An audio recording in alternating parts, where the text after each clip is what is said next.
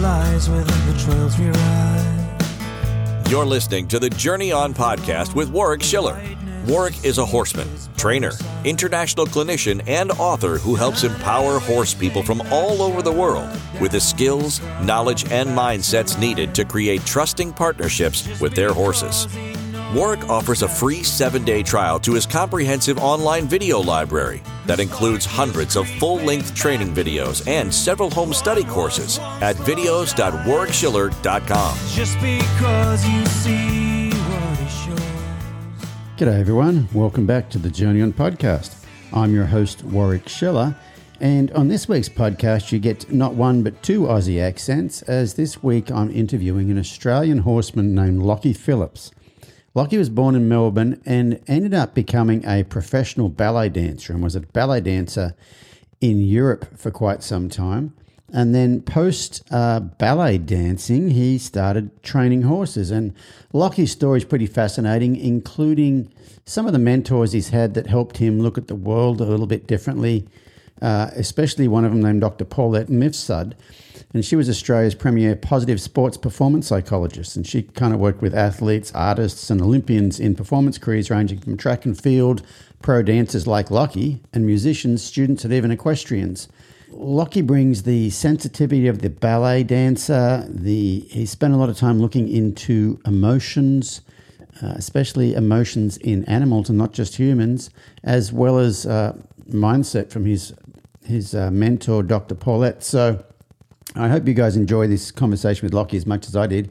He has a fascinating story and a truly wonderful human being.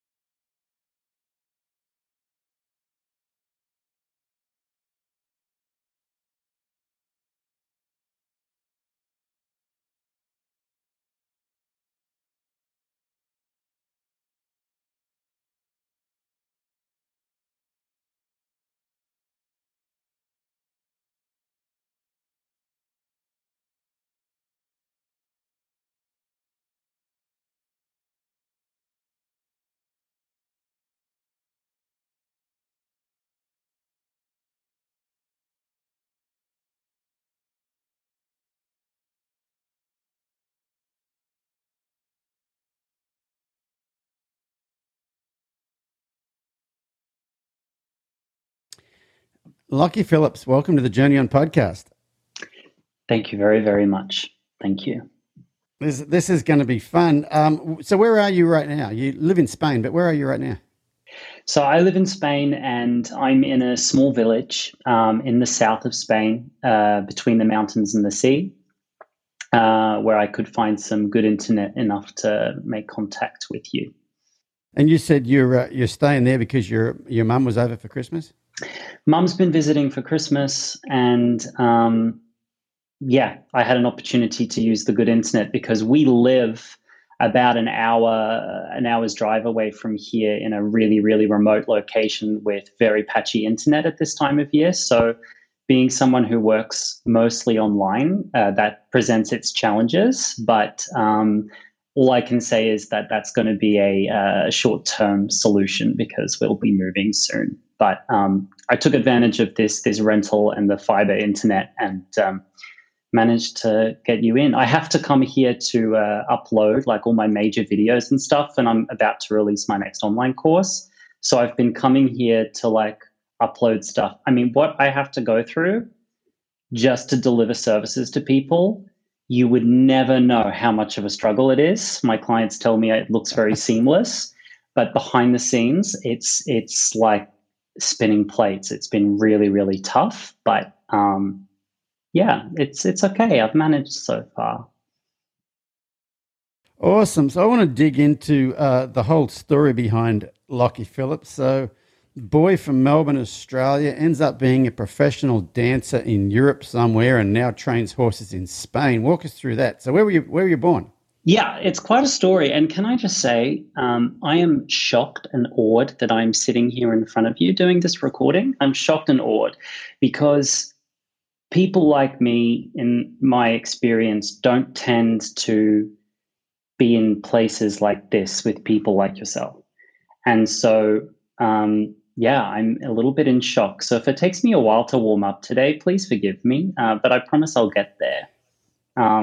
Okay, well let's just back up a second.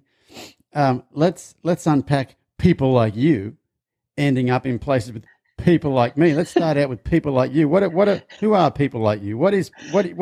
How are you describing yourself when you say people like People you? like me. Well, what you see is what you get with me. I think I'm pretty obvious and clear with who I am all the time. But I'm not born into a horsey family.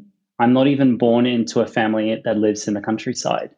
I was born on the other side of the world to where I'm living now, into a totally different environment to what I'm living now. And I wasn't born into any kind of network at my fingertips like some people can. Some people are born into horsey families. I don't know that much about you, but Warwick, you're someone with a sort of a mainstream following. And I couldn't be further out of left field than if I tried. At least that's how I see myself. But um, I've never been the person who's ever had a seat at the table, ever, in my whole life. I've been denied a seat at the table, whatever table it was. Whatever table it was, I was denied a seat at that table. And so for you to extend an invitation for me to sit at your table today is like, it's a first for me. And that's like a really scary thing anytime you get those life firsts, because it's a sign from the universe that change is coming, and change is scary, and change is confronting. And I've been dragged kicking and screaming into more changes than I would have liked to have been in my life. And I've, again, just surrendering to that change. But yeah, people like me don't tend to end up in places like this. I've been banging on about woo-woo stuff down the rabbit hole for years and years and years before it was popular, and just dealing with nothing but retribution for it. And then, like what I said when I visited you at your house, and it was really important to me to thank you, because you documenting your journey from professional sportsman, performance horse person, down your rabbit hole, and documenting that journey and taking your community with you has, in my opinion, brought credibility and visibility to people like myself who are off in the bushes somewhere trying to figure something out with their horses in a different way. And so, yeah, what can I say? The world's changing, and it's really exciting to kind of watch that, but it's really scary at the same time too, I think. You know, you mentioned being in our kitchen. So, you had popped up on social media, maybe in the last couple of years or something or other. And the bits that I had seen, like, oh, I love what this guy's talking about. And then you were going to be in the area, and another Australian horseman. I thought, oh, have you swing by and say good day? And my wife, Robin, I think she's in town shopping when you showed up. And so we were at the kitchen counter chatting away, and she comes in with the groceries and sits them down. So she goes around she's on the other side of the counter, and she sits them down. She starts putting stuff away, and you were talking, and I saw her just stop what she was doing and pause, and her mouth opened very slightly. And you were in the middle of some long diatribe about something or other, talking to me, basically. Always, yeah. Her mouth just opened, and she just stood there for quite a while and listened to what you had to say. And so after you'd left, she said to me, you got to have that guy on the podcast. Some of the stuff you're saying was pretty darn cool. And like I said, she came in and just her jaw dropped. Well, thanks, Robin. Thank Robin for me. But your casual invitation is, from my experience, extending a great kindness, and I'm quite humble before that. I'm always banging on about some diatribe or another, and half the time it's just my mother listening. So I'm amazed and surprised anyone listens to me at all. But posted today about it. Like 2022 is the first year in my life that I've worked full-time self-employed. I've been self-employed for 6 years, but 2022 is the first year where I didn't work for anybody else at all. I've always been self-employed, representing someone else's work, or doing self-employment on the side of doing someone else's full-time job as well. And so 2022, I took the plunge and said, that's it. I'm not working for anyone else anymore. I'm just going to do me.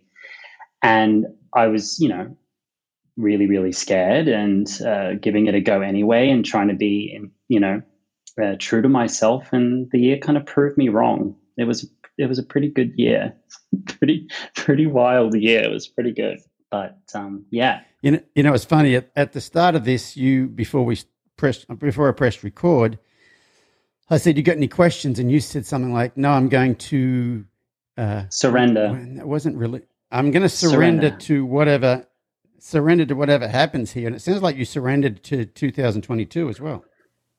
I did. I really just surrendered to it. And my whole life has been that way, just kind of having a dream, having a passion, having an idea, and following it. And following it, even though I'm frightened of it, even though it's intimidating, even though it takes me to strange and scary places, I will just go there anyway and surrender myself to it, because it's not about me. I don't want it to be about me. I want it to be about the thing I'm surrendering to and allowing that to come through me in a sense. And it was the same in my dance career. I was never interested about aesthetics. Maybe I should have been more interested about aesthetics in my dance career. I was never interested about fame or promotions or positions or casting or anything like that. And the same rule extends in this career. I really don't care about that. What I care about is being of service to the thing that I've chosen to do my life in and with, and letting that speak through me. And a lot of the people that come to me, or quote unquote, for want of a better term, the community that I represent, which is small, but I have a small community, a lot of them feel like they have this inner voice and they are constantly suffocating themselves from expressing it. And not only themselves, but the world around them encourages them to continue to suppress it. And so I know what that feels like. And I know that that's a pretty wretched place to live your life. And people live their whole lives in that place. And so I try to not be that, to be an example for those people, so that maybe they can follow behind me and also find their voice in something. And self-empowerment and self-agency is sort of something that's on the forefront of my mind lately. It sort of came up at the clinics last year in September, coming up with the subject of personal agency over and over again at these clinics, and in many different forms. And so having the agency to surrender to yourself and get over yourself too. You got to get over yourself sometimes. Like being able to reach a point where I could say, what I'm doing with horses is a method. It's a method. It is a method, because there are a lot of my colleagues, bless them, I love them, who will say, oh, I don't have a method. Oh, no, I'm uncomfortable with identifying with the idea that I have a method, because maybe I come across as predatory or marketing too hard or something. And everyone's got a method, even if you're not aware of it. But I had to get over myself and over the idea of trying to control how other people thought of me, and just said, well, what I am doing is a method, because client after client after client, I've produced the same sort of process with them. And so that's a method. And that was a pretty hard realization. It's the same realization I had kind of 10 years ago, when I realized that what I had to offer in the dance career was nothing compared to what I might have to offer in the horse career. And that was a really painful realization, because I kind of sacrificed everything to be a dancer, and then to get up into that position, and then to realize, oh shit, there's this other thing over there that life's kind of telling me to go in that direction. And it's not even adjacent to what I'm doing now, at least at a superficial level. To people around me, it's going to look like Lockie's had a nervous breakdown and he's lost all touch with reality. But in my heart, I knew that they were absolutely the same thing. And so that was a really painful realization. I had to surrender to that. I had to let go to that and just say, okay, well, I guess I'm going this way now. We see what happens.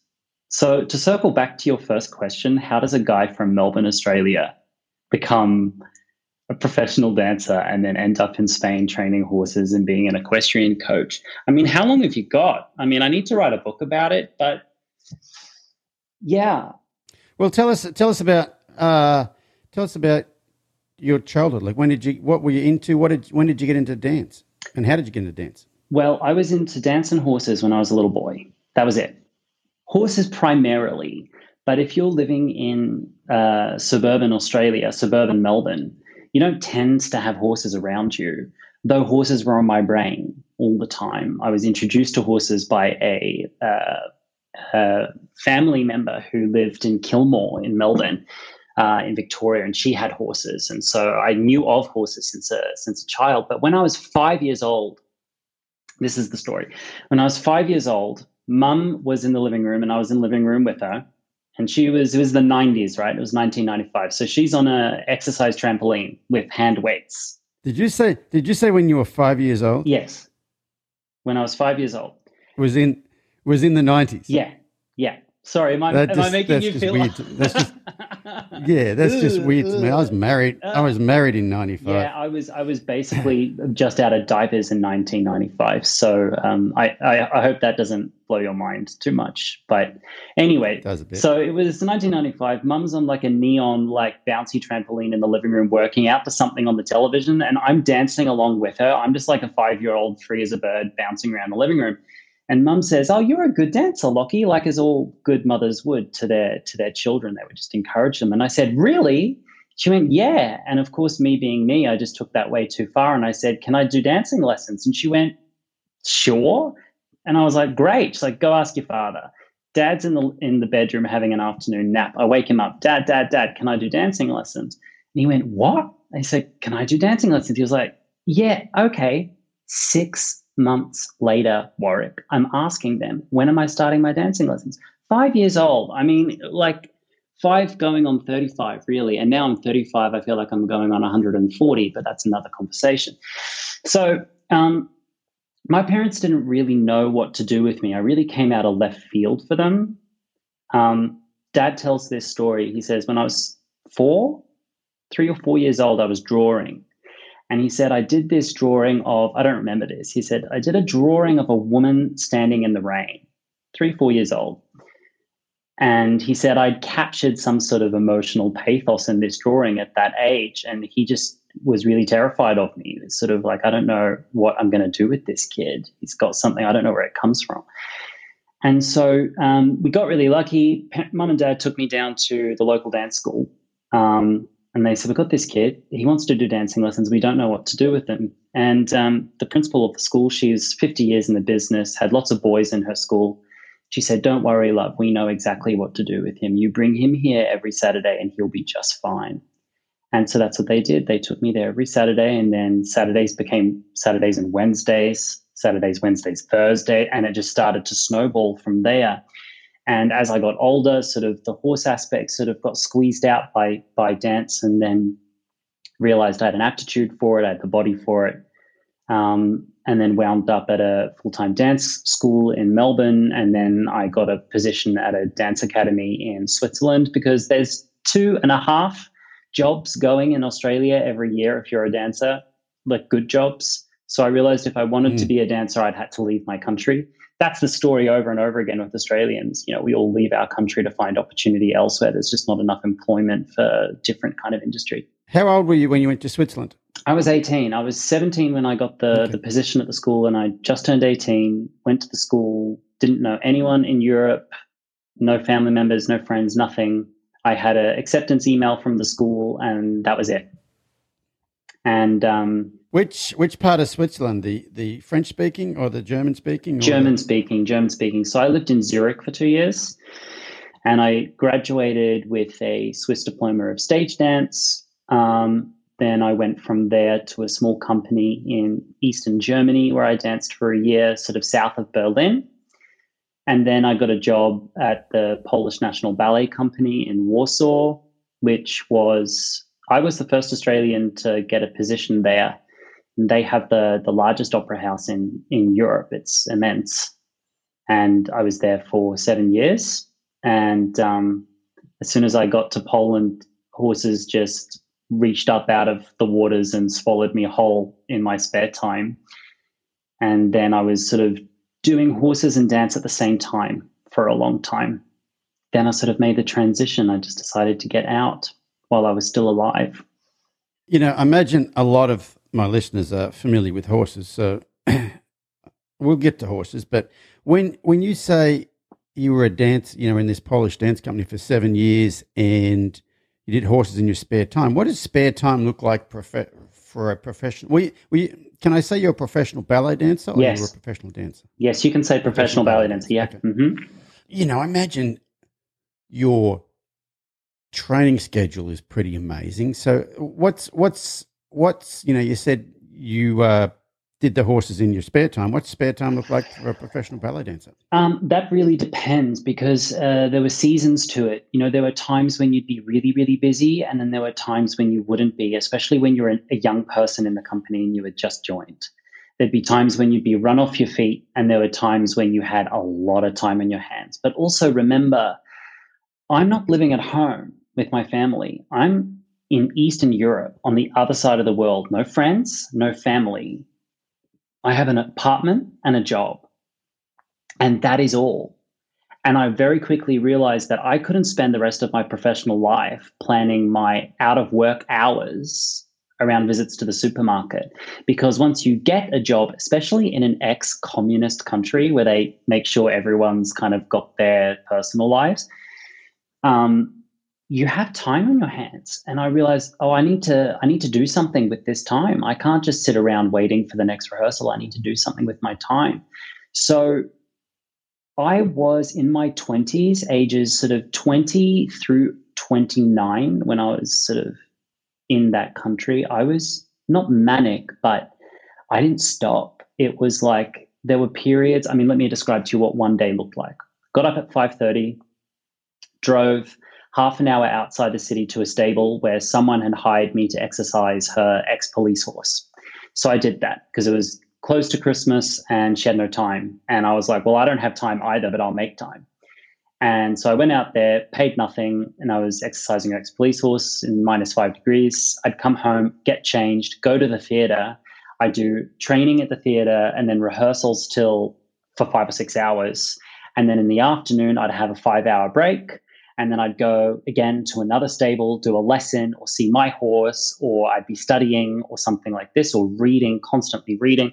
Then I'd come back to the theater. I'd have a performance in the evening from 7 p.m. till 10 p.m.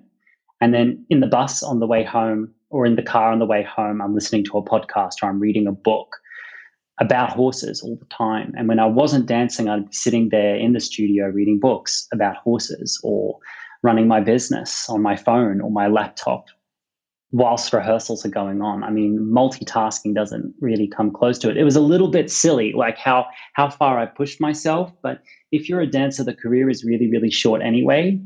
And so from the first year, you have to start thinking about your exit strategy. And so I did. And I took that really seriously. Yeah, it was crazy. Yeah. Do dancers make good money? Like, No. you know, dancers. So you're not like, oh, my dance career's over, I can retire now.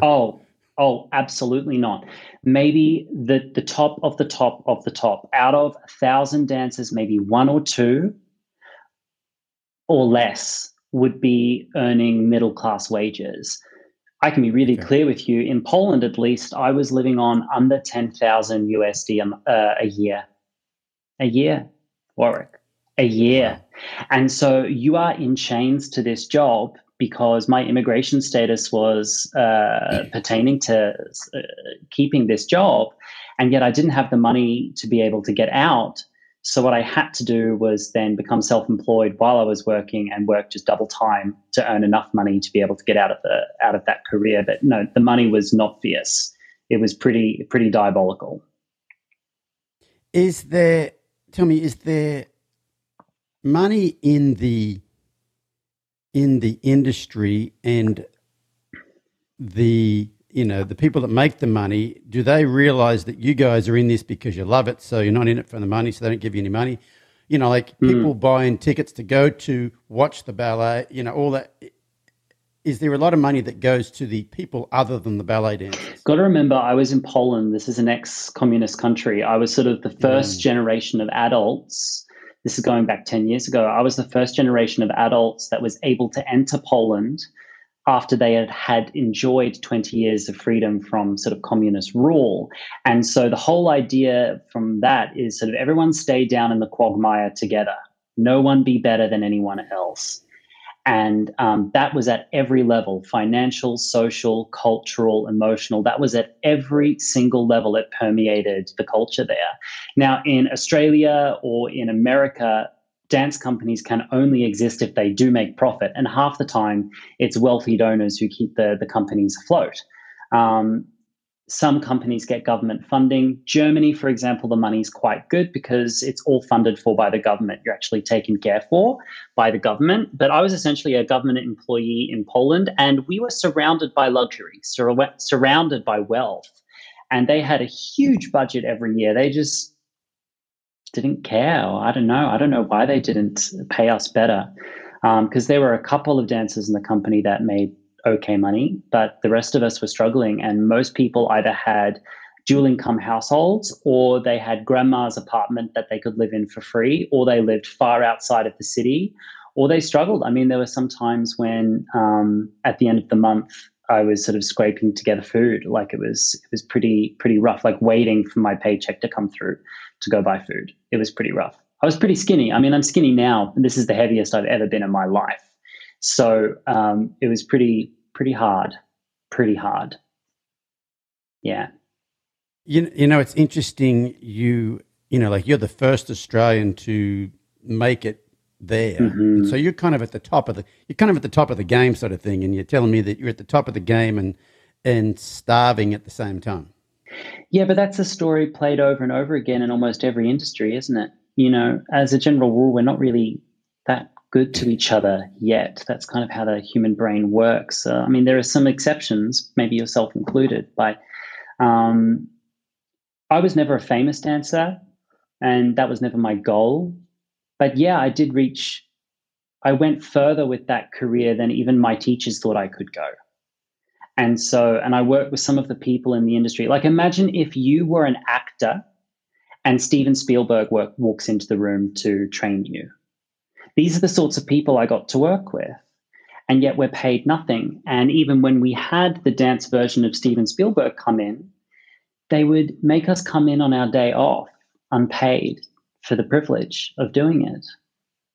And I point blank refused to do that. I said, no, I'd love to work with this person, but that's my day off. I need to rest, and you're kind of manipulating us to have this experience so that our performances look better, and you don't want to pay us to do it. So you're kind of taking advantage of his fame and gravitas to kind of draw us all in, unpaid. I mean, we were pretty exploited as a general rule. You just said, like, it's any industry that does that. I remember I had a guy at a clinic almost 10 years ago now, probably, in Florida, and he had been to college on a golf scholarship. He was an accountant, I think. He'd been to college on a golf scholarship, and apparently he was a very good golfer. And I said, so were you good enough to play in the PGA? And he goes, actually, I was.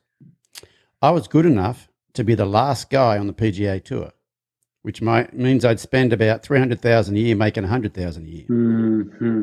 While everybody, trying to keep up with everybody else who's making $10 million a year. Yeah. And, there's that line when you are good enough to be in the upper, the swimming with the big fish sort of thing, but you're the smallest fish in the, you know what I mean?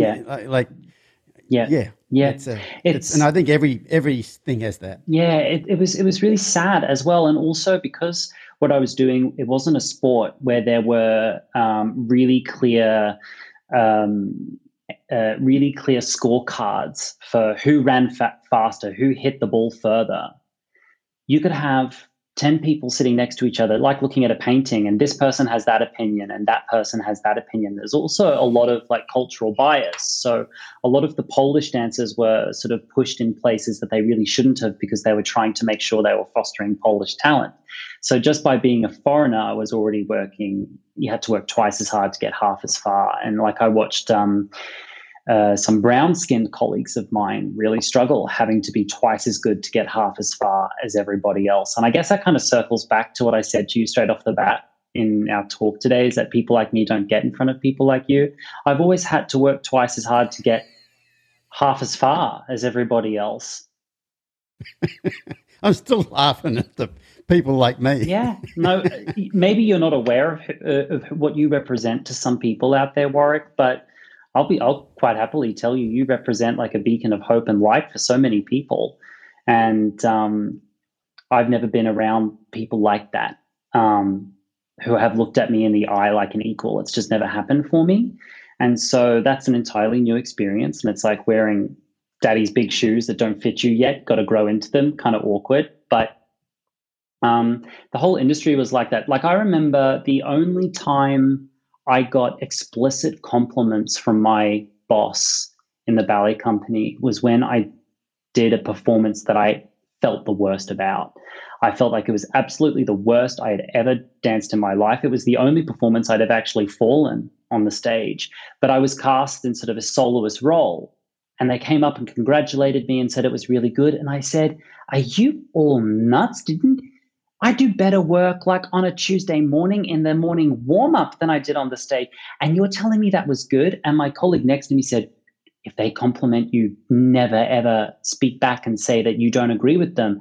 And I realized, oh my God, the emperor has no clothes. They can just decide to like you and decide not to for absolutely no reason. So it's not about being good enough sometimes. Really confusing. It's really confusing because you're surrounded by narcissistic people all the time who can just make decisions, you know, like Julius Caesar, thumb up, thumb down kind of vibe. And it's a pretty interesting place to spend your 20s. What can I say? So if Robin's jaw was sort of dropping at your kitchen table, it's only because I've kind of been in some strange positions in my life, and that expands regions of your brain, I guess, that typically wouldn't get expanded than if I had stayed close to home, if you get my drift. Yeah, it was more some of the stuff you're talking about, and I'll get into what you were talking about when Robin was listening to you later on. But tell me, how does a 20-year-old psyche survive the well, I'll tell you what I'm getting at here is as I delve into stuff and look at things differently and whatever, you know, I start to realize how much a lot of things I've done for external validation. Mm-hmm. And, you know, and I think it comes down to not thinking much of me and having to have somebody else validate me for me to feel enough, so to speak. And how does, like, it sounds like, you know, in say the ballet company, you know, there's a lot of, and not just that, I suppose every walk in life has it, but I imagine they're probably pretty highly critical all the time. It's not, you know, it's like they don't hand out compliments very well, but they certainly tell you what you're doing wrong a lot. How'd you handle that? Did you have a lot of, or put it this way, did you have a lot of confidence in your ability and you were like pretty sure of your ability and who you were, or did you need to have someone pat your back and tell you you're doing a good job? I didn't do this on my own. I survived because other people helped me get there. This was not an individual race that I ran. When I was 17, at the Victorian College of the Arts Secondary School in Melbourne, very progressive school, they had performance psychology classes. Like at a normal high school, you go to math class. We went to performance psychology classes, to career planning classes, music theory classes. And running this class was, I didn't know it at the time, Australia's number one sports performance psychologist, Dr. Paulette Mifsud. She worked at the AIS and the VIS and Olympic athletes. She worked with equestrians. She worked with the Australian Ballet Company. She worked with musicians. Anyone in a high performance field knew this woman and would get her help. And so she was teaching performance psychology classes, and I took it as an opportunity to kind of nap, because I thought, okay, yeah, great. Meditation, what? All right. Okay. Concentration profiling, I'm exhausted. I'll just nap through this class. And then one day she was doing concentration profiling on us, and she just sidled on up to me and she just pinned me in a corner. She just said, do you struggle with this, this, this, and this? And I said, yeah. I was like, get out of my head, lady. She was like, I can help you. And so 17 years old, before social media had destroyed all of our attention spans, I met with this angel who took me under her wing and changed the way my brain worked so that I could improve in my career and have resilience to what was going to be a really, really tough decade, because we know that it's going to be a hard career going into it. They train us for it.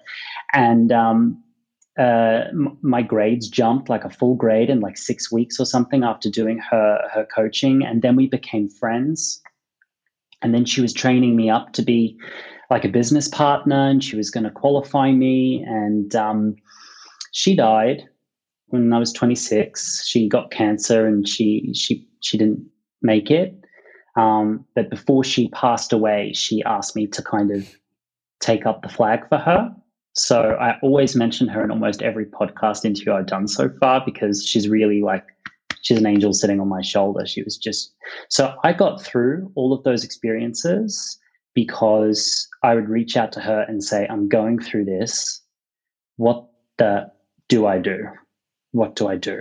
How do I survive this? Because I don't have a friend or a family member who's gone before me, like me, that I can look up to and follow. I'm really in unknown territory here, and I need your help. So she literally gave me psychological resiliency and different mindfulness techniques that I would employ to survive this sort of environment, incredibly hostile environment. But if you look at it just at a superficial level, everything looks glamorous and polite and nice. And what I found is sometimes the glamorous, polite, and nice environments hide some of the worst cores, ugly, hostile, brutal to the core.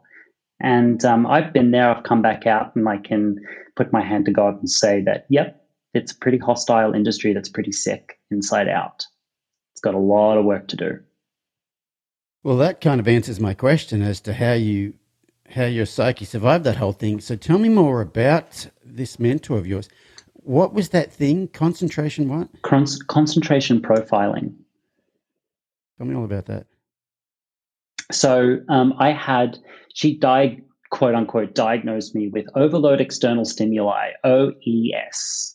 I would get overloaded by external stimuli. And she gave me very, very specific exercises I would do.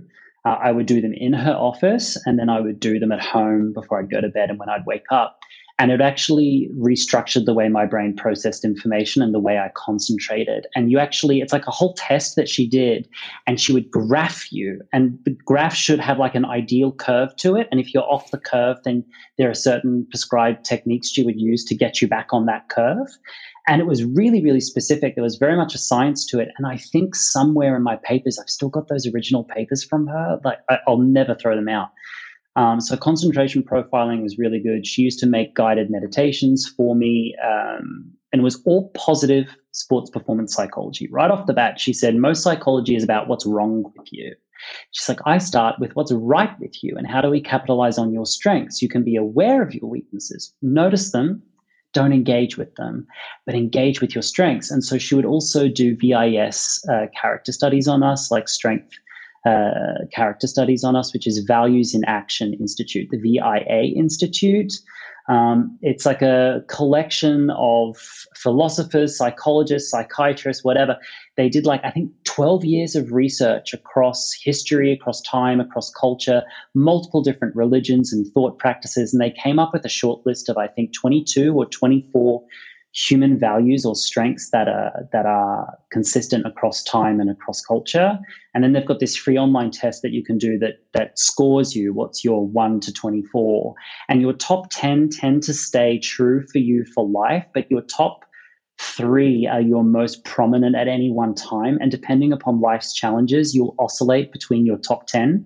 They'll step up to the plate and step into first position or second position for you. And I've still got the results that I did 15 years ago with Paulette, because once you've done the test once, they keep all the results for you, and you can go back every 6 months and see where are my strengths at right now.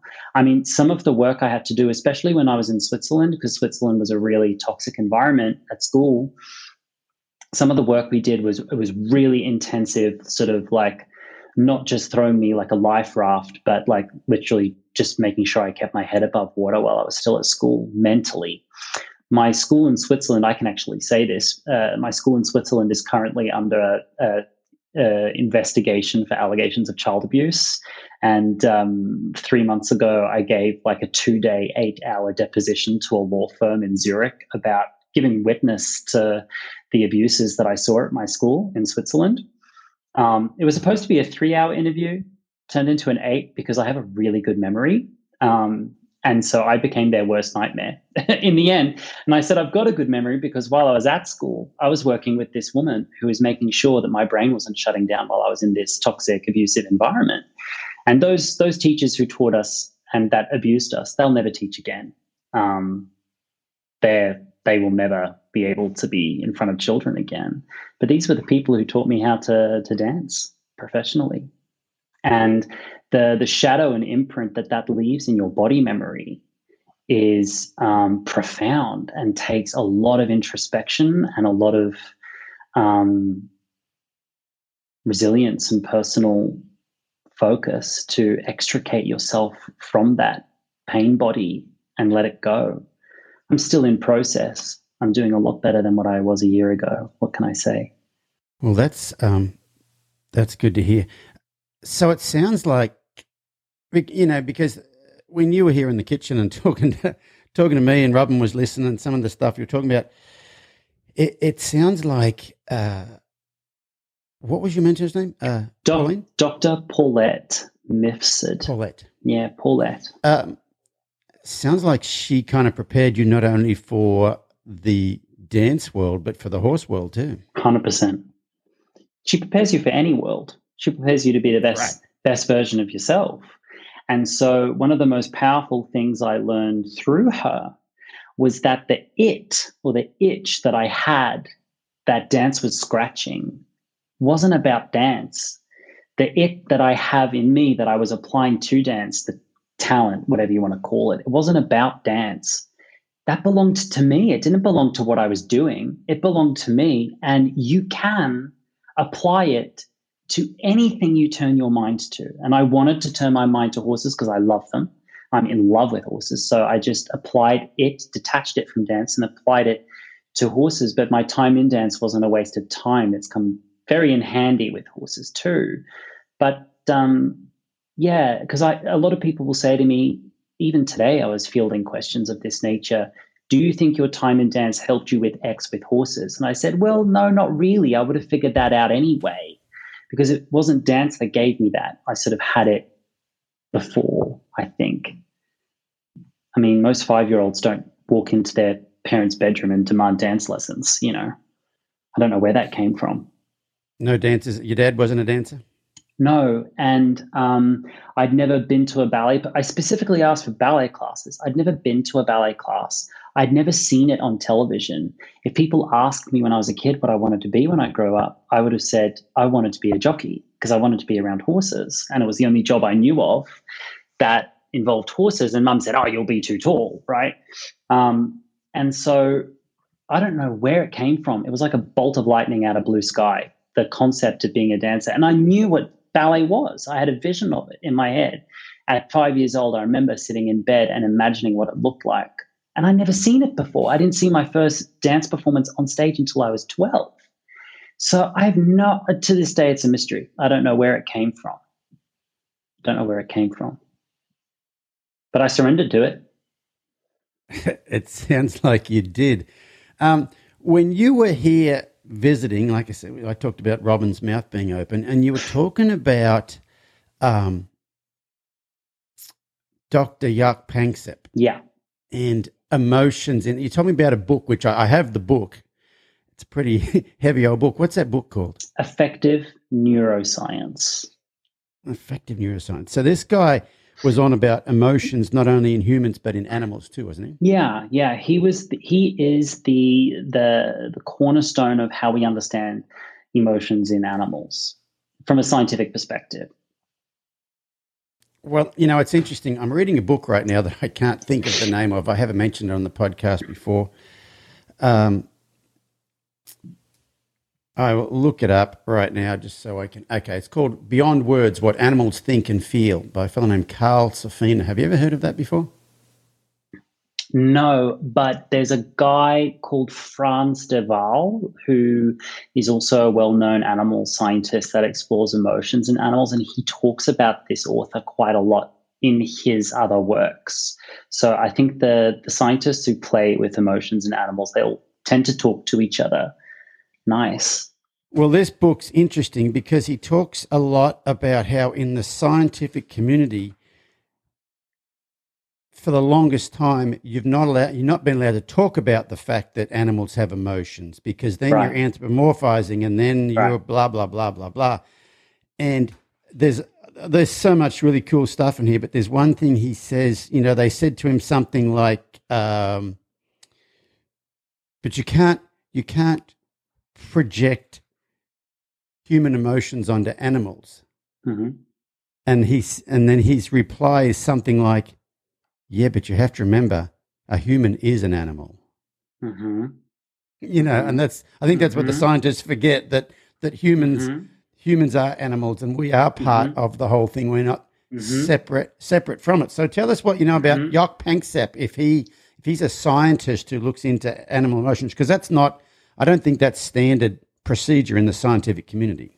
No, and it's important to note that there's no scientific consensus over emotions, and thank God that there's not, right? Because there's still a lot of room for discovery and a lot of room for debate. But Jaak Panksepp, Estonian neuroscientist, I think he died 2017.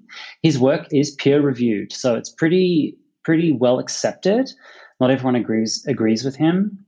But what he did was he actually gained empirical data for something which is inherently non-empirical, meaning he actually measured emotions in the brain. He mapped them in the brain. He put these sensors on rats on their skulls, and then he'd play with them, and he would notice which parts of the brain, of the limbic system where emotions are processed, which parts would light up. And he did this many, many times. He did all these experiments on animals, and he found the regions of the brain which dealt with different emotional systems. And he, through trial and error, as all science is, he came up with a short list of 7 subcategories of emotions where all emotional states tend to spring from. And he called them the primary emotional systems, or the blue ribbon emotional systems. And there's 4 positive, quote unquote positive, and 3 negative, quote unquote negative. That's not a value judgment. It's just about physiological states. So he's really exciting because scientists haven't studied emotion because they think it's something that you feel and you can't see, touch, and measure. Jaak Panksepp actually did measure it.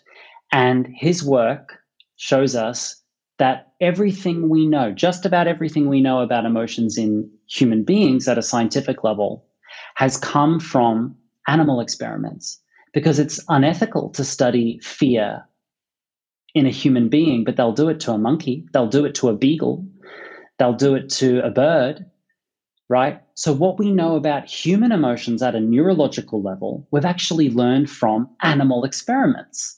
So the very whole concept of emotions and anthropomorphism, and we should be scared of anthropomorphism, is so without a base, because what we know about human emotions at a neurological level comes from primarily animal experiments.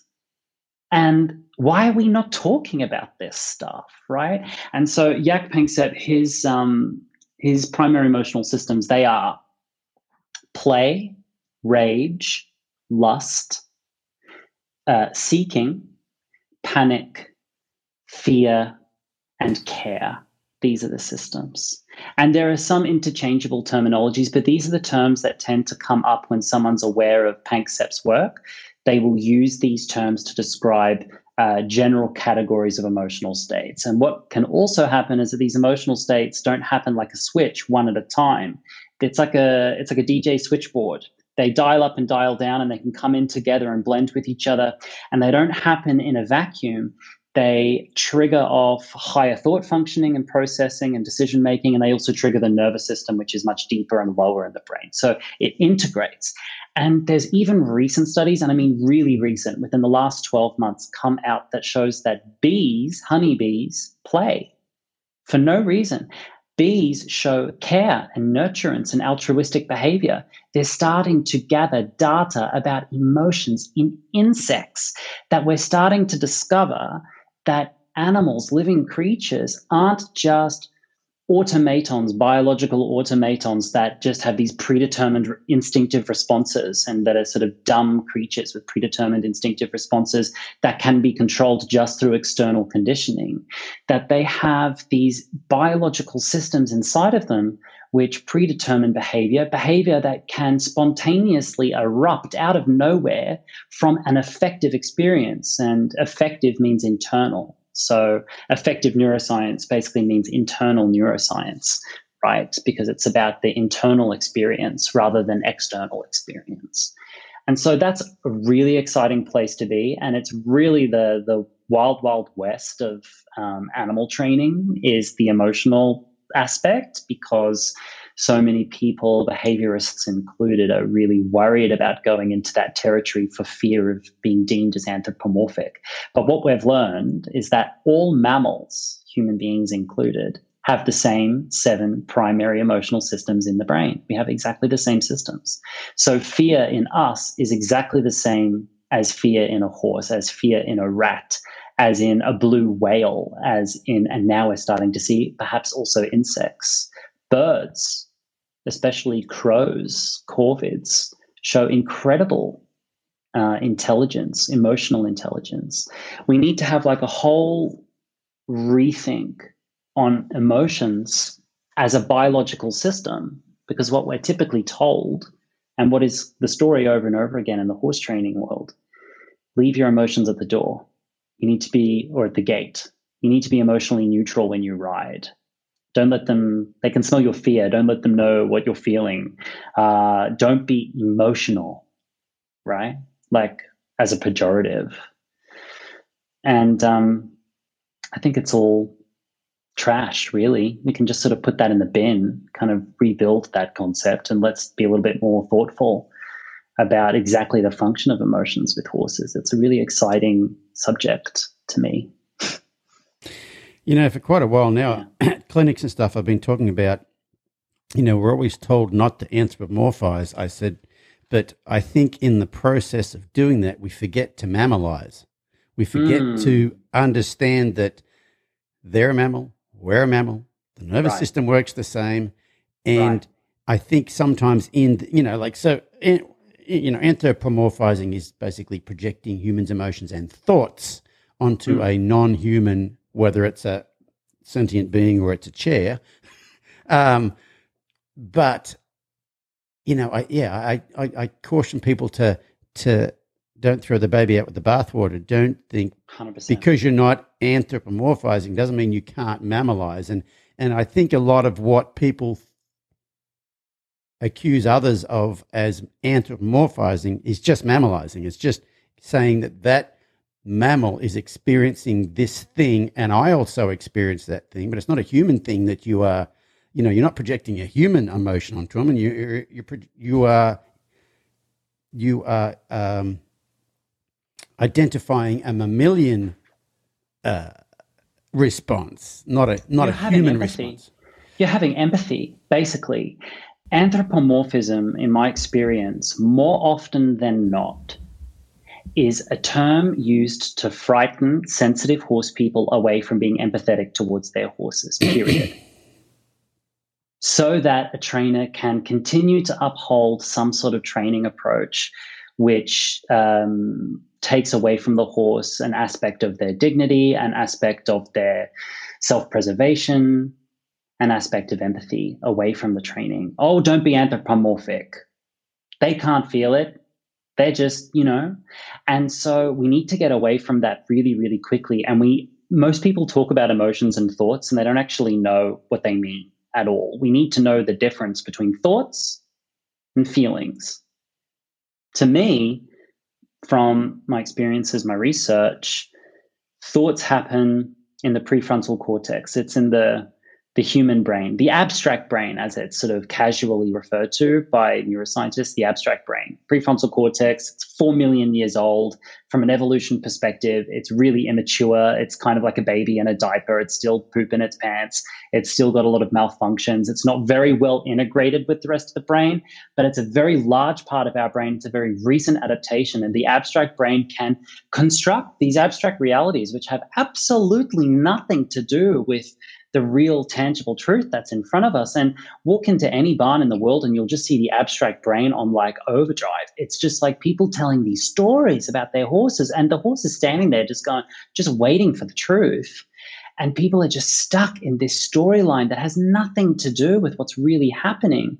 It's not feelings that get in our way. It's our thoughts that get in our way. It's these abstract decisions that we make and these agreements. It's the Emperor's New Clothes, which is my favorite parable, Emperor's New Clothes, right? And it's feelings that really, as a biological function, drive us towards truth, not thoughts. Thoughts help us to build an iPhone and fly to the moon and do all of that kind of stuff.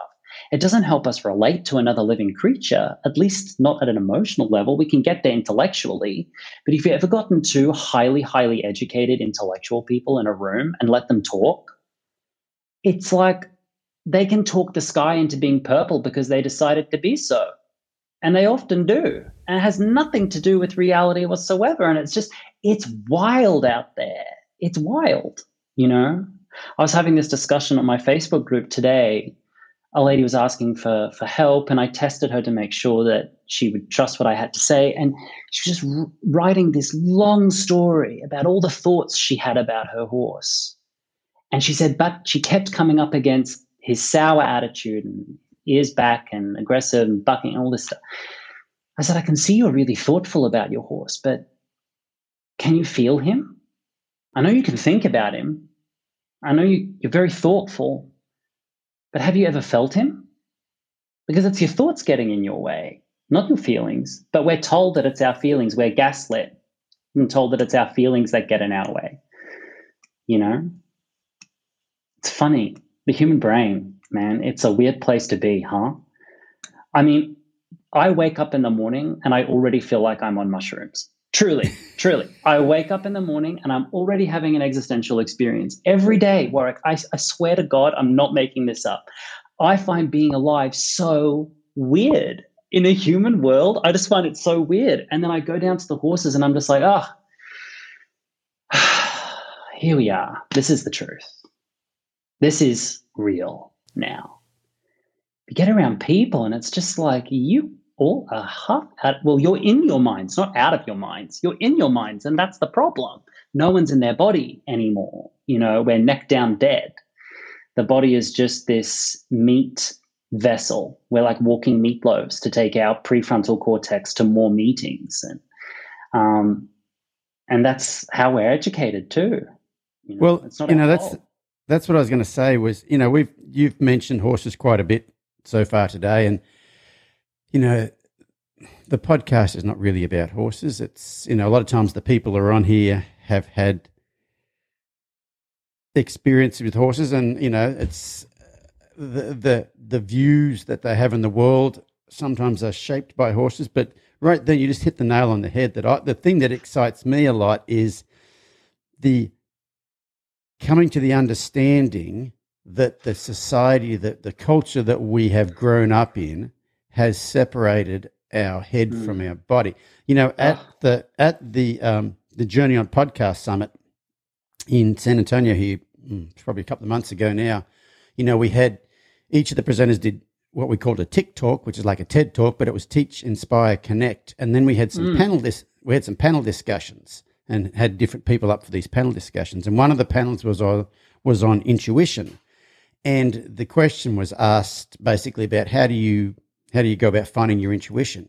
And Jane Pike, our good friend from New Zealand, took hold of the microphone and basically said, you shouldn't have to find intuition. You are intuition. And the reason we don't have intuition is because of society, because of capitalism and colonialization and and she went off, and it was bloody amazing. And everyone just fell off their chairs. Oh, it was amazing. It was amazing. Oh, it was one amazing moment out of three amazing days. But it was, it's all about that. Like, I've been in my head all my life, and I'm just starting to get into my body now, and it's a pretty amazing place to be, really. Having that communication from your body to you, and it's pretty cool. But yeah, what you just said right then, like, our society has basically cut if you think back far enough back to what was 1600s or something, Descartes said, I think, therefore I am. Like the head is separate from the body. As long as I'm thinking, then I'm and they used to behead people too, as a punishment, as the ultimate punishment. They would take away your head from your body, which is a bit grim to mention, but it's kind of an interesting kind of symbolism there about the direction our brain has been going for centuries. Yeah, and that's the thing I'm excited about. Like, all things that are about getting us back to our body, into our bodies. I've been doing ice baths for about 3 years. My wife has really got into the ice baths in the last 6 or 8 months, I guess. Things like that, experiential things that get you back in your body. Those are the things that fascinate me. And also what you're talking about too was, like, when you're talking about animal emotions, well, really the getting back in your body, a part of that is getting back in connection with the natural world. I don't know if you were talking about even insects have emotions. Have you ever read the book The Secret Life of Trees? No. Because it talks also. Yes. Yeah. Or yeah. If it's alive, it's a sentient. Feeling something. Yeah. If it's alive, it's a sentient being. Like, you can take a plant. There's the plant that when you touch them, they close. You ever seen those little things? Venus flytrap. Well, it's a very smaller version of a Venus flytrap, but they will take these plants and they will drop them off a second-story window, drop them out of a window, but they catch them at the bottom, and as they fall, the plant goes, oh, shit, and clamps shut, okay? Right. And then they repeat it, and after about 3 or 4 times, when you drop them, the plant knows you're going to catch it, and it doesn't clamp shut. Yeah. Things like that. Things like that are the things that that just absolutely fascinate me these days. And it's and this is all stuff that I'm all into shamanism and all sorts of stuff like that these days. But this is earth knowledge. This is indigenous wisdom. This is stuff that before we started growing, before we started. Well, that too, but before we started growing more food than we could eat, back when we were hunter-gatherers, we had this connection to the earth and all the animals in a way we don't anymore. And I think, I think that's one of the things that why horses are good for people, is because horses demand that we are that. They demand it. I mean, if you want to get along well with horses, you have to be in touch. In that place. Yeah, you have to be in touch with the natural world. It's kind of like being a farmer or whatever. Like you can't make the seasons hurry up. You know what I mean? You have to be in touch with the seasons, unless of course you get really industrial and you have greenhouses and whatever. But I'm talking about just basically how how nature works. I think that it's just renaturalizing us, rewilding us. You say that you've always been in your head your whole life, and you're only recently coming into your body. And we talked about that a little bit. In your house as well. You talked about the physiological, the somatic feeling, and that was very interesting to me. But prior to going down the rabbit hole, have you ever been in a social environment and someone walked into the room and the whole temperature of the room just shifted? Or have you ever walked into a room and just felt like something had happened in that room with the people who were there? They were all acting normal, looking at you saying, "Oh, hi, how are you? Good morning," but you could just feel that the vibe was off in the room. Have you ever had that sort of experience? I hadn't until the Wow. last few years. Wow. Because it's interesting. It's interesting. Think about this. When you're at school, okay, I've talked about this before on the podcast, but so I've basically had no bodily sensations because I've shut them down. I've dissociated from my body. Okay. I've had heartbreak and being in love in my chest, and I've had fear and dread in the pit of my stomach, and absolutely nothing else. Nothing in the solar plexus, nothing moving around. So do you remember the class at school? Because we both went to school in Australia. Remember the class you had when you're in, primary school, when the teacher says, okay, if you're a fully functioning human being, you should have this energy in your torso, and it should move around and move up and down and get bigger, and sometimes it hurts and sometimes it feels joyful. And you remember that class? I never had that class. But we didn't have that class. We didn't have that class, did we? So what I'm saying is, if you don't have that going on, no one tells you you're missing out. No one tells you should have that going on. I went to dance classes. What do you think we were doing at dance classes? I didn't do that at primary school, but I did that on the weekends at dance school. No, but what I'm saying is, you were looking at me like, how did you end up not knowing about that stuff? Because no one tells you should have it. No, I totally understand why that's been your experience. I get that. I don't live in Australia anymore for a reason. Let me tell you. Do you think as a young queer kid growing up in the suburbs of Australia that it was a good time for me? Absolutely not. Absolutely not. As a queer kid who felt their body and was learning to dance and express themselves and be creative, was Australia a good place for me? Hell to the no. Hell to the no. So I got out of there as soon as I could.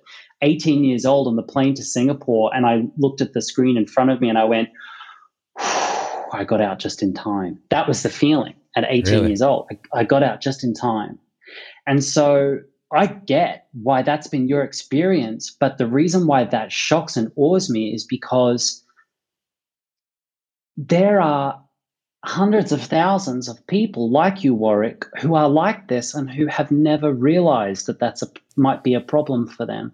And I feel for them. That there are people going through the world detached from their bodies, and it's not their fault. They've been trained to be that way.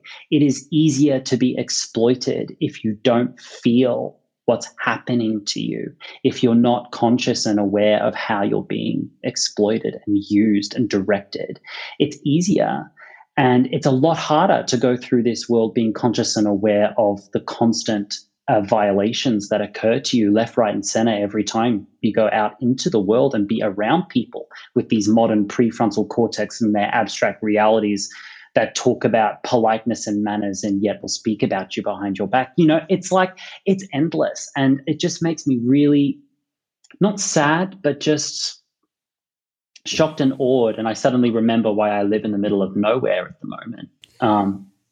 Why we have moved into the middle of nowhere. We're moving out of the middle of nowhere soon. But so to speak to you from the other side, you know the Adele song, Hello from the Other Side? So I'm just going to say hello from the other side. What would it have been like for little Warwick if he had gone through childhood and his 20s and his 30s and had that connection here to here and come into horses? So I've gone through my life, I know this might be unrelatable, but I've gone through my life always feeling my body, and I feel that space here and here. I feel it too much. Mm. And I've had to protect it, nurture it, care for it, and place boundaries around it so that it's not mistreated in the world around me, primarily mistreated by myself. And so that's been equally as difficult because it's also really hard to be a deeply feeling person. I would walk into rehearsals in the ballet company where everyone was pissed off, but they're all pretending like they're not. But they're all pissed off because we're tired, we're overworked, we're underpaid, and there's some prick at the front of the room who's just behaving really poorly. And I could feel nothing but anger. And I was happy before I walked into the studio, and I was happy when I walked out. But in the rehearsal, I'd just be overcome with rage. And my boss actually brought it up to me in a season meeting once, like at the end of year, like summary. He would say, "Yeah, Lockie, you get like these moods and everyone in the room can feel them." And I said, "Yeah, I'm picking up on a radio station here." I said to him, "This isn't me because I'm really happy in my life. Believe me, my life outside work's great. Got my horse, I got my business, I got my man, I'm fine." And he's like, "Yeah, maybe you can work on it." I'm like, I need to figure out a way to protect myself from these uncontrollable energies because you pick up on them and it can be really exhausting. And I know I talk about horses all the time, and this isn't necessarily a podcast about that, but it's the way I see a lot of horses show up a lot of the time is that they're picking up on all of this stuff. And it's these unrecognized feelings. It's not the feelings themselves, it's the unrecognized. It's the prefrontal cortex suppressing them that the horses are struggling with the most. And that's a really uncomfortable thing to point out to people. And they've got to have a lot of trust in you to allow that to be pointed out. Not everyone's ready to have that pointed out, you know. But it's been equally as difficult to go through life feeling as it is unfeeling. Equally difficult. The thing with that, what I'm starting to discover now, things are thawing out, and I've always suspected this, or suspected for quite a while, is the unfeeling was because there was too much feeling. So protection. Yeah. And so now I've got to work through, now I've got to start from the beginning and have, like work through, sensations and emotions. And it's even interesting to identify them. Like, like let's say I'm working with a therapist and they go, so, we talk about something, they go, so what are you feeling? I'm like, I'm feeling something. They say, what? And I go, well, I don't know what it means. It's like, I don't know what that's related to. It's a new language for me. I have to kind of experience that feeling with a certain thing happening enough times to go, oh, that's related to that. It's like, it's like learning, I don't know, did you learn German when you were in Germany? I did, and I learned to speak it quite well, actually. Really? Yeah. Mm-hmm. It's a very angry sounding language. It's a fantastic language to be pissed off in, let me just say. It's so great. Oh, if I have to be angry, it's always German I prefer to be angry in. If I need to be confused, I'll try speaking in Polish. And if I want to be like chaotic, I'll try and speak Spanish. But no, German's a great language to be angry in. I loved speaking German. And it was funny because when my mum started doing our family tree, we found a lot of relatives in Prussia, which is the Poland-Germany border. And it was funny that I kind of ended up there for a while. But that's why I love Jaak Panksepp's work, because the whole like seven emotional systems and understanding them allows you to categorize this complex world into at least 7 boxes. And within those boxes, you've got, rage and high arousal, which is like full on rage attack. Rage and a low arousal is just mild frustration, So there's high arousals and low arousals of these versions and of these emotions. And so that's been really helpful for me to study that work as much as I can, because it's just given me the language and the tools to be able to organize what is typically a disorganized world. But the more you dive into it, the more it's like a beautiful Swiss watch. It's complex, but everything is connected and makes sense when you allow it to. And its functionality is beyond the most beautiful creation technically that we could make. Emotions have this incredibly complex, sophisticated, logical root in the brain and in the biological systems. And when you understand them and allow them to come through you, they're the most useful thing I can think of. For example, fear. People say, oh, you shouldn't be scared, shouldn't be scared. Great. All right. So if you didn't feel scared, you'd like walk off cliffs, right? Fear literally keeps you alive. I have conversations with clicker trainers all the time. You can't condition fear. It's like, well, fear is kind of essential because it keeps us alive. It helps us make healthy choices, positive choices. It helps us make informed decisions if you can make friends with it. You know, the emotional systems are so useful. Once you dive into it and you really surrender to that, it's like this beautiful, like I said, like a Swiss watch. It's just like intricate and gorgeous and perfect, and it all just sits with each other. You're talking about fear. I listened to a lot of books, but I listened to a book a while ago, and they're talking about some guy had some sort of an accident and it damaged the part of his brain that dealt with fear. It might have been his amygdala that got some damage, but it was interesting because, he had no protective mechanisms whatsoever. Mm-hmm. So it's a good thing to have that, but you just can't let it. You just can't let it control you. The visual I use for the clients I work with, I say, right, you drive a car. Is fear driving your car, or are you driving your car? Have we ever driven with like our mother or our mother-in-law or a sister or a brother or something, and they become a backseat driver, telling you what to do all the time? I have driven with my wife. Oh, you're in the doghouse for that one. Oh my God. But yeah, I drive with my mum too. And sometimes I have to say, thank you for sharing, but I got this. I'm driving the car. Thank you for sharing. It's a valid concern, but you can sit down and buckle up. Thank you so much. That's how I talk to my fear. Thank you for sharing. I'm listening to you, because if you don't listen to it, it'll grab you by the throat and shake you and say, we are not safe right now. And it will be an exaggeration because it's a backlog of fear that you haven't addressed. It's like a dam that builds up.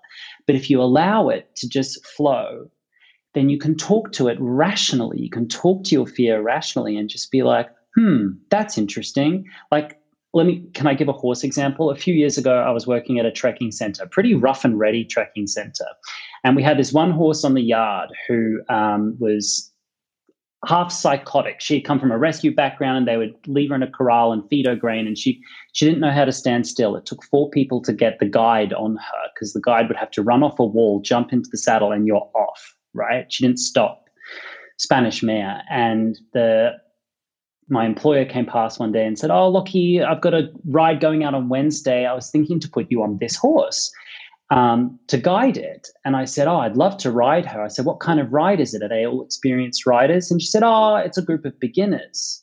And that's when my fear just put their hand up and said, I have a problem. And I said to my fear, okay, what is it? They said, that sounds like a really bad idea. And I went, thank you for sharing. Let me do further research. And I asked my friend who rode this horse all the time on beginner rides, I said, what would you do in this scenario? And they said, oh, it's fine. When you get to the switchbacks on the mountain, you just do circles in the corner until everyone else catches up at a walk. And fear said, no, that's not happening. Thank you so much. And I just said, I'd love to ride this horse, but on an experienced ride only. Thank you, but no thank you. Right? Now, if I was trying to cowboy up and I was trying to prove I had no fear, I would have said, yeah, I can manage this horse. I can get on with it. Horse in a pelham doing circles in a corner. I would have put up with it all day. The horse would have had a bad time. I would have felt rattled. And as a deeply empathetic feeling person, I would have had to squash my fear into a box and pretend it wasn't there. And my fear would have been really pissed off with me for the rest of the day and longer.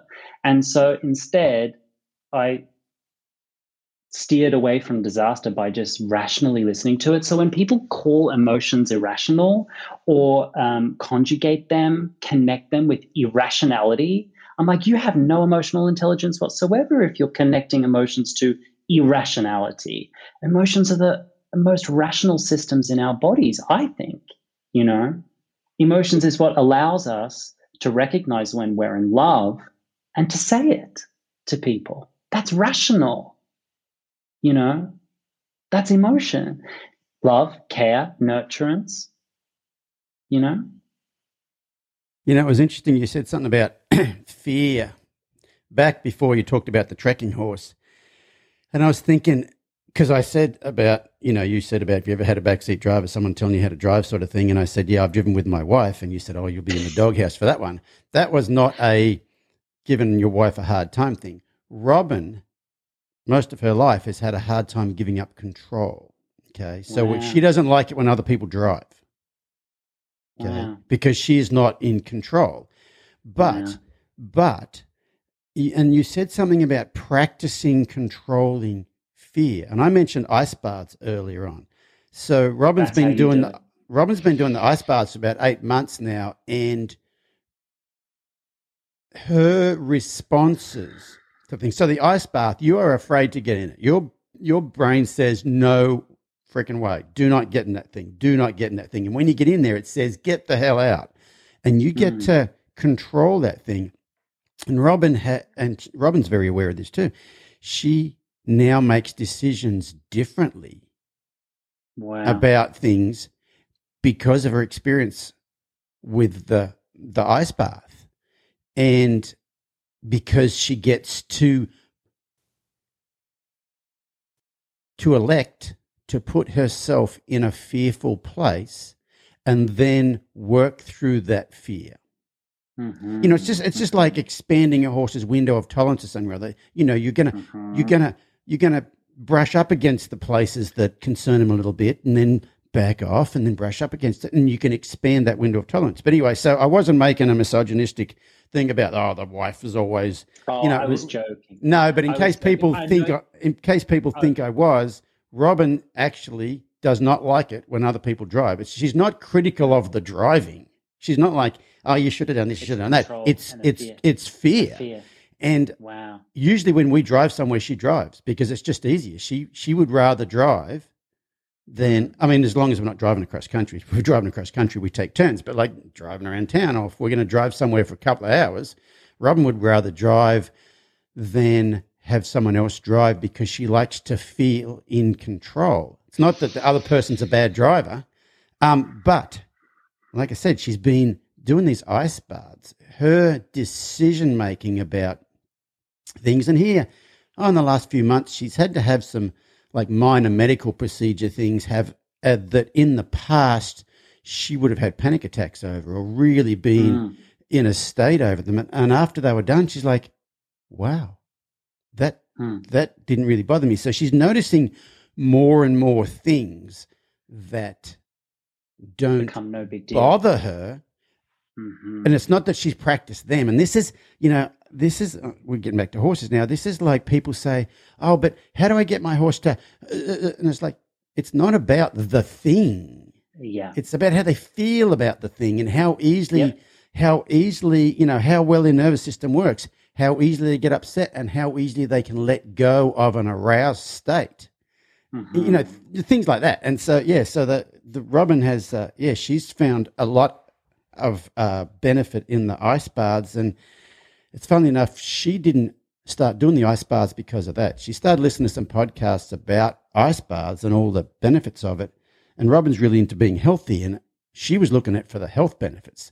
She wasn't aware of the mental resilience benefits, the endurance benefits, the personal discipline benefits, all of those. She was doing it because it makes you healthier.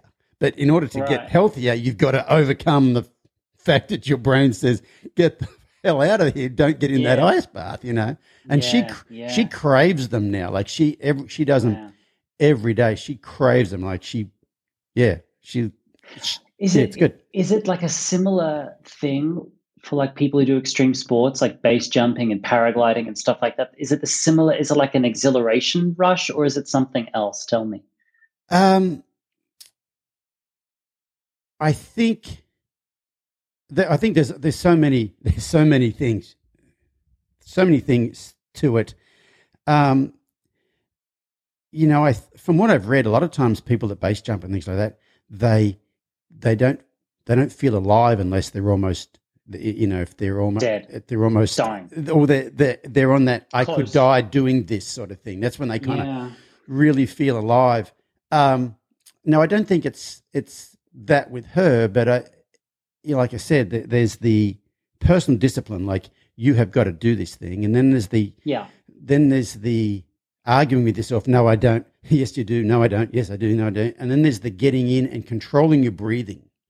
When you get in that thing, your breath tries to go this sharp inhale. So when you get in the ice bath, you get in, you stand in on an in-breath, but you sit down on an exhale, and your job is to start exhaling as you sit down and get all the way in up to your chin while you're still exhaling, and then control your next in-breath. Because if you do that short, sharp, then you're in the sympathetic and it's got you by the short and curlies, Well, I'm back in California in April, May, and if Robin's willing, I'll come over and you can drop me in a bath of ice. Thanks. I'd like to try it with the master if I can.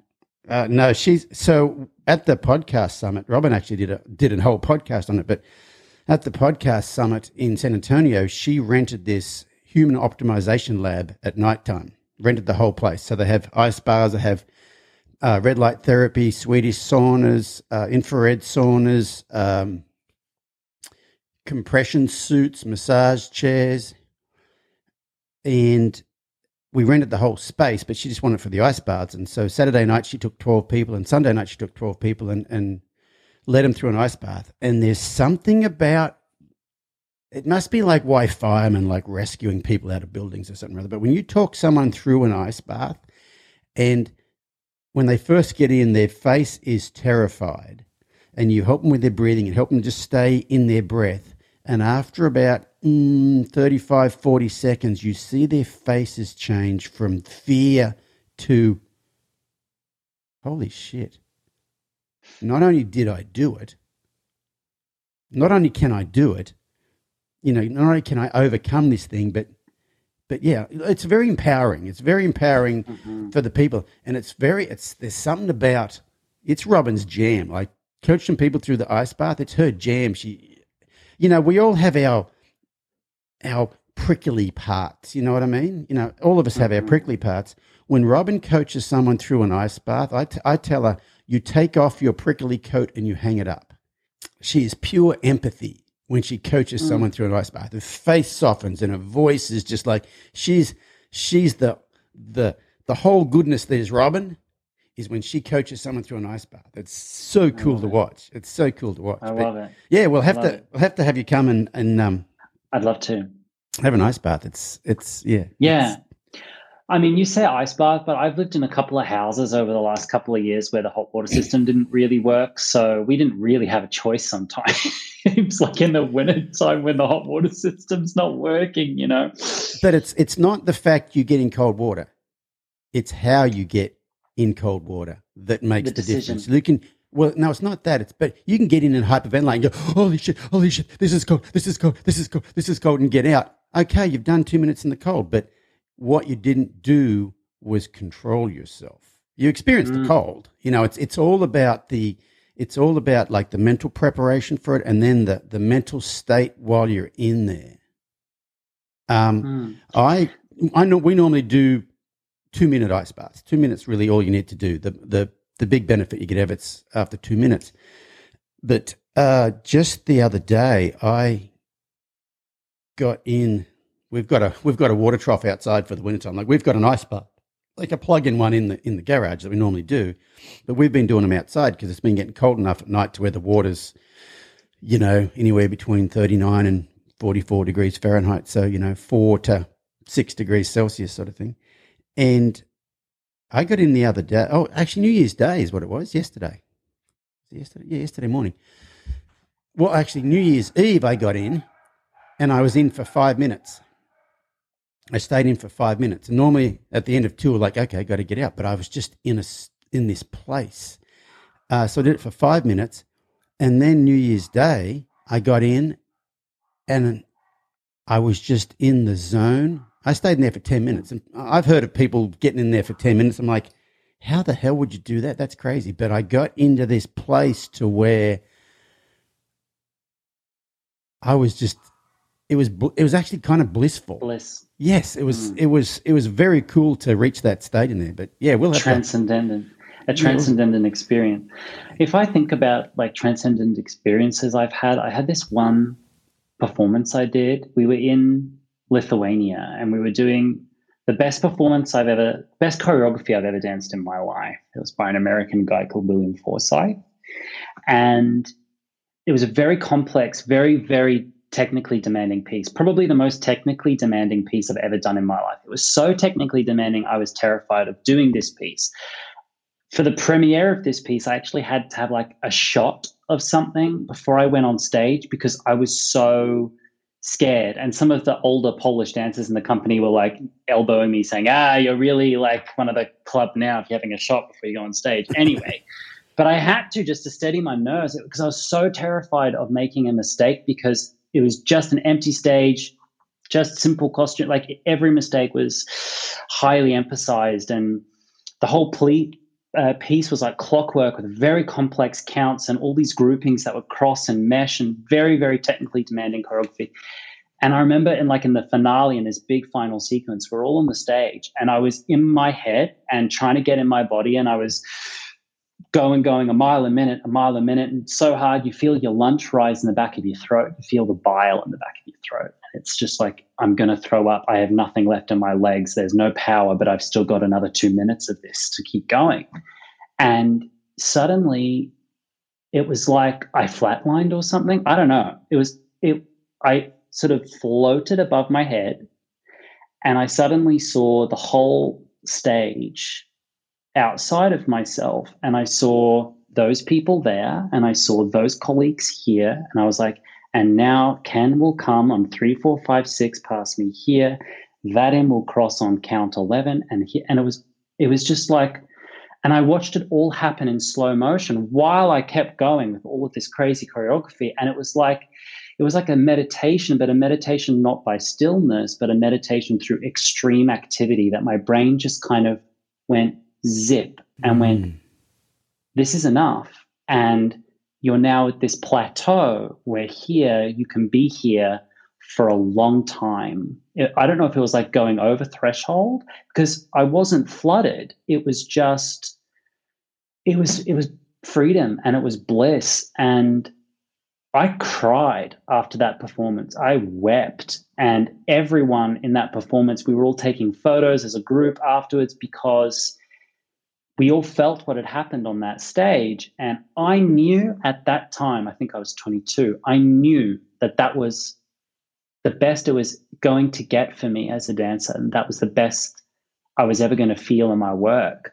And I knew that there was nothing that could top that from there. And sort of I grieved it at the same time as I celebrated it. It was bizarre. And I would never have known that could have happened until it had happened to you, you know? And there are so many things like that in life. You don't know it can happen until you just do it. Like there are some like technical elements of dance that I was really afraid of. And one day I would, sort of dance around it or try and figure it out, try and intellectualize it. And one day my teacher just said, Lachlan, just do it. Just do it. And I went, and I just did it. And it was there. And then I had that skill. I don't know where it came from. My last performance I ever had on the stage, I didn't care anymore. Well, I did care, but I didn't care. I kind of reached this place of total surrender and release. And pirouettes was something I'd always technically struggled with. I could pull off enough to be professional, but I was never like extremely talented at them or good at them, or they were never very reliable for me. And I always had to work hard at them, and I always held tension in my body over them, especially doing them on stage. We had this one performance, it was my last show ever, and I had to walk on stage. I had to do a pirouette in the middle of the stage and then pick up the principal dancer and put her in the air and then put her down again. And I was always doing sort of 2.5 pirouettes for this sequence, and I was pretty consistent at it. For my last show, I walked on stage and I'm like, this is the last time I have to do this shit. I'm over it. I'm out of here. This is it. I'm released. This is just for me now.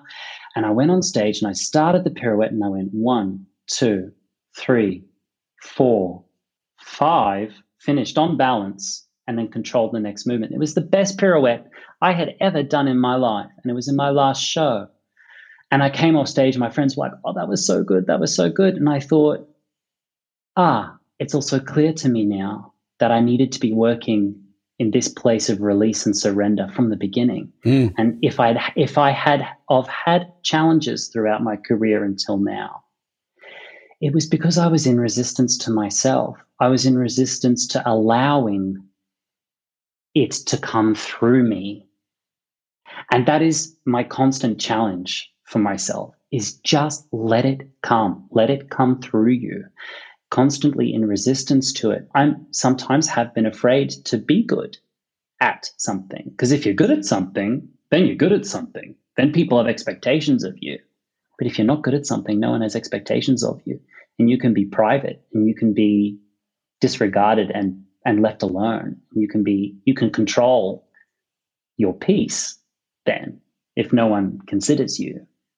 But if you're good at something, people will place expectations and demands on you. And I've come up against that in this career now too.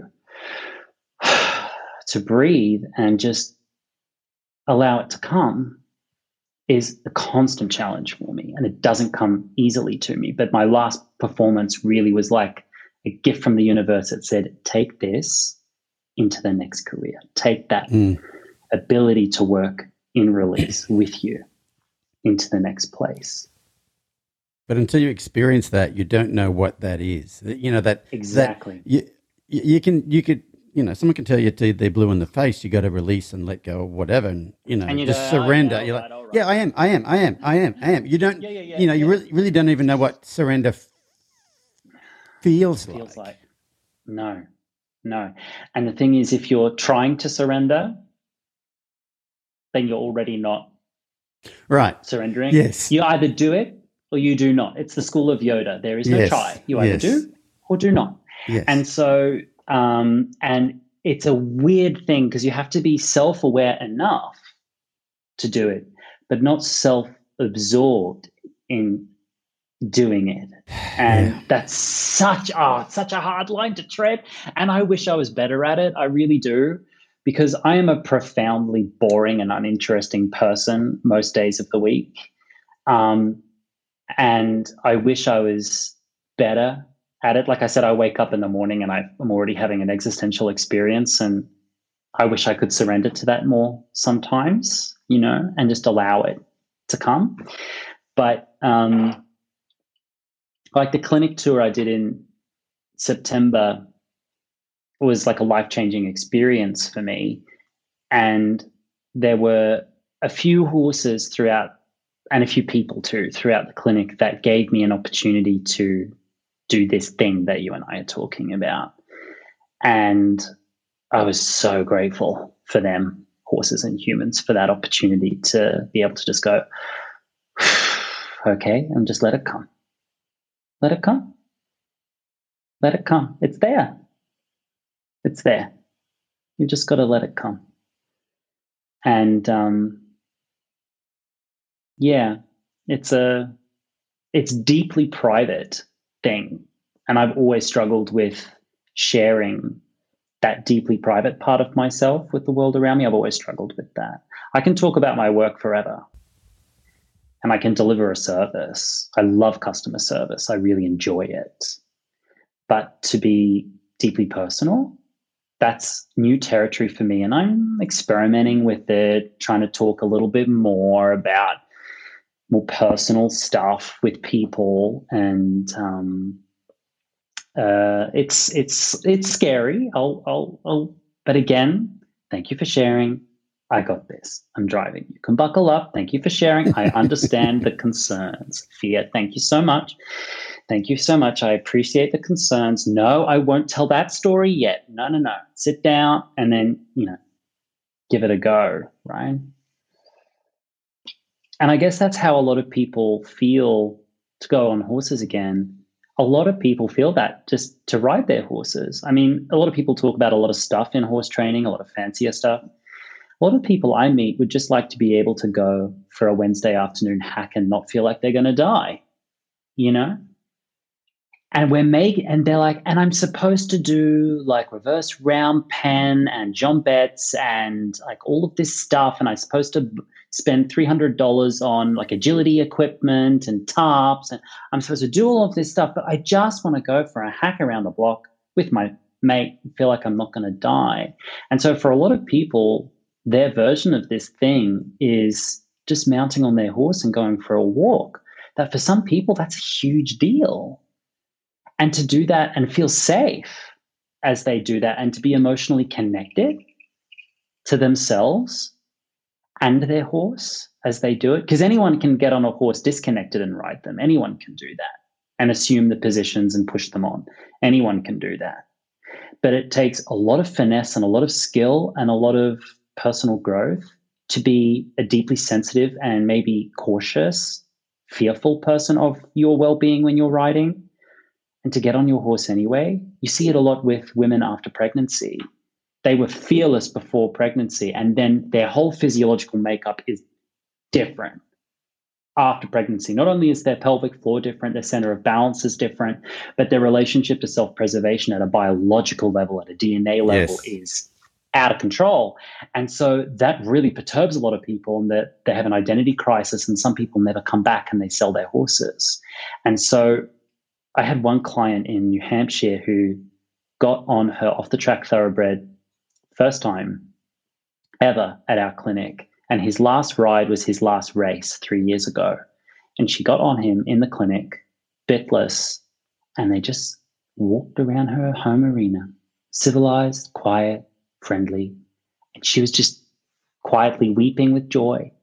And it just gives me shivers to think about it, because to some people they'd say, oh, she's just walking. Oh, who is she? Oh, she can't walk her horse. But shut up, those brutal people. For this person, that was such a big deal. And she's my hero, my hero. Yeah, it's whatever your big deal is. Everybody's big deal is different, and overcoming your big deal is a big deal.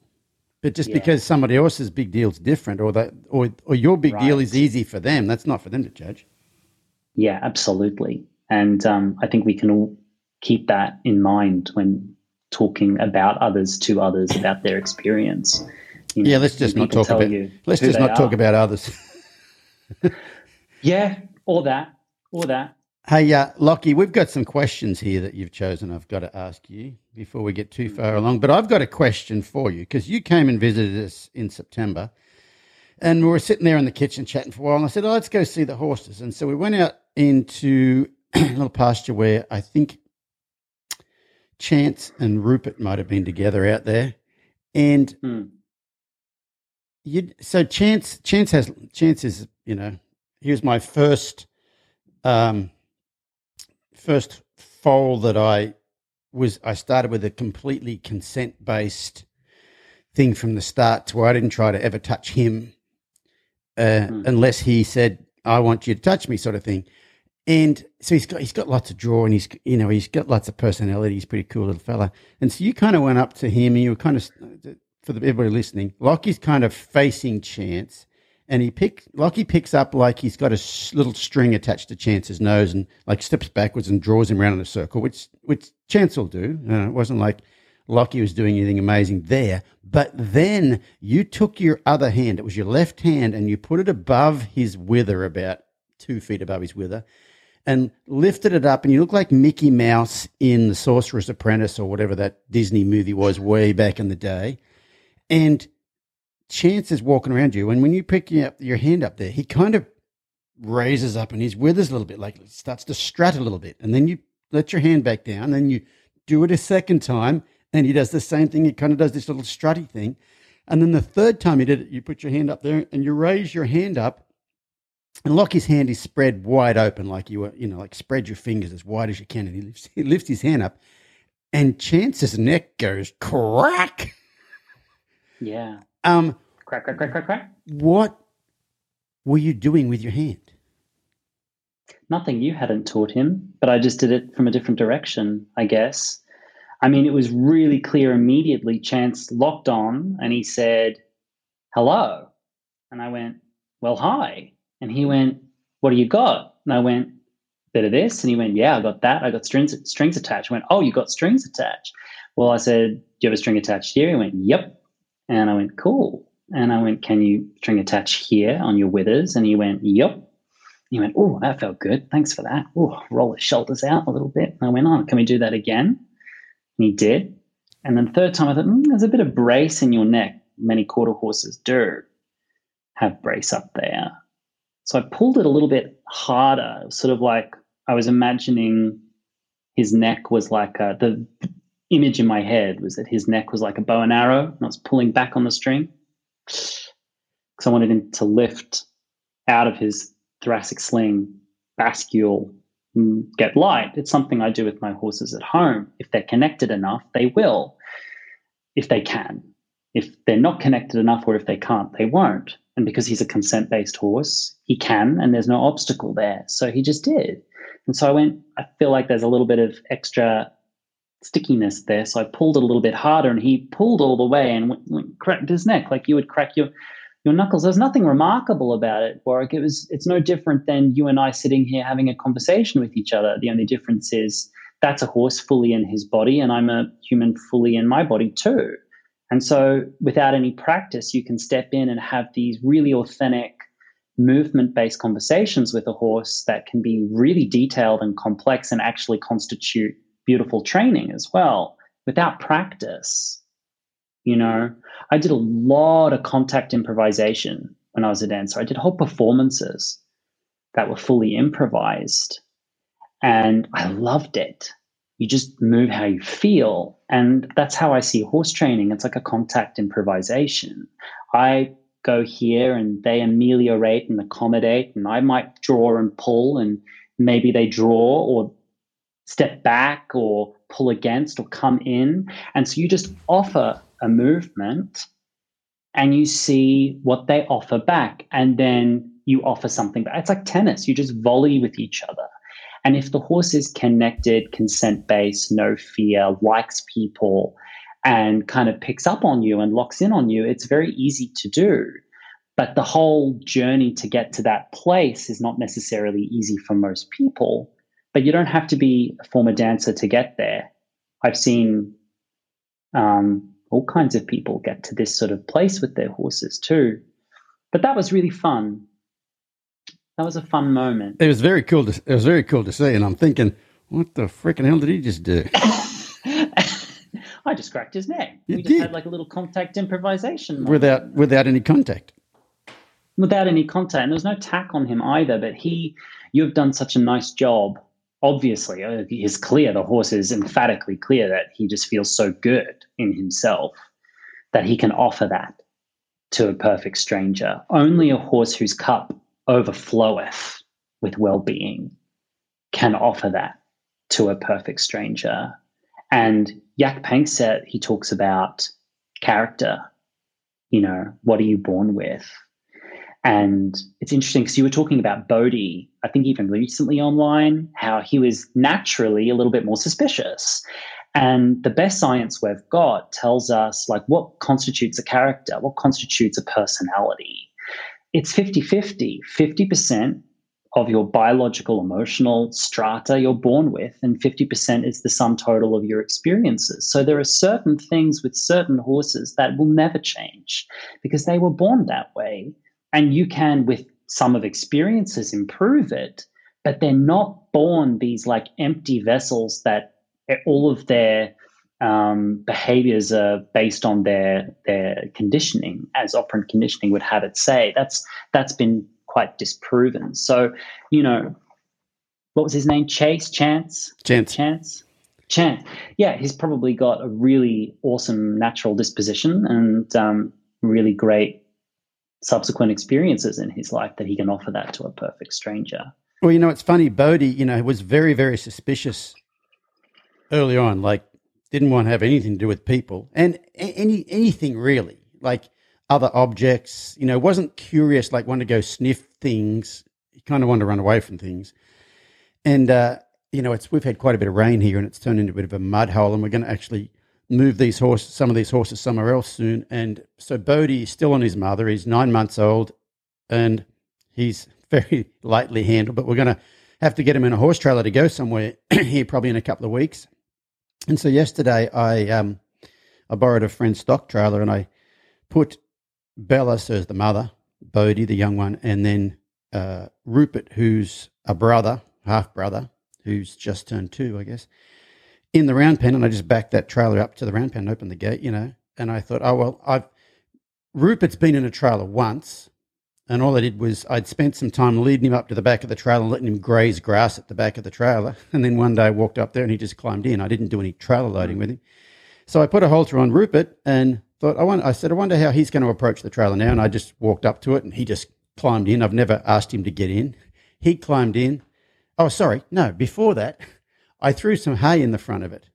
No, I did lead Rupert in. So I led Rupert in and I pulled the halter off and just left him in there and stepped out. And I went to do something and I came back and Bodhi was in the trailer with him. He's never stepped over anything he's never had an obstacle to step on the ground. I've never done anything like that.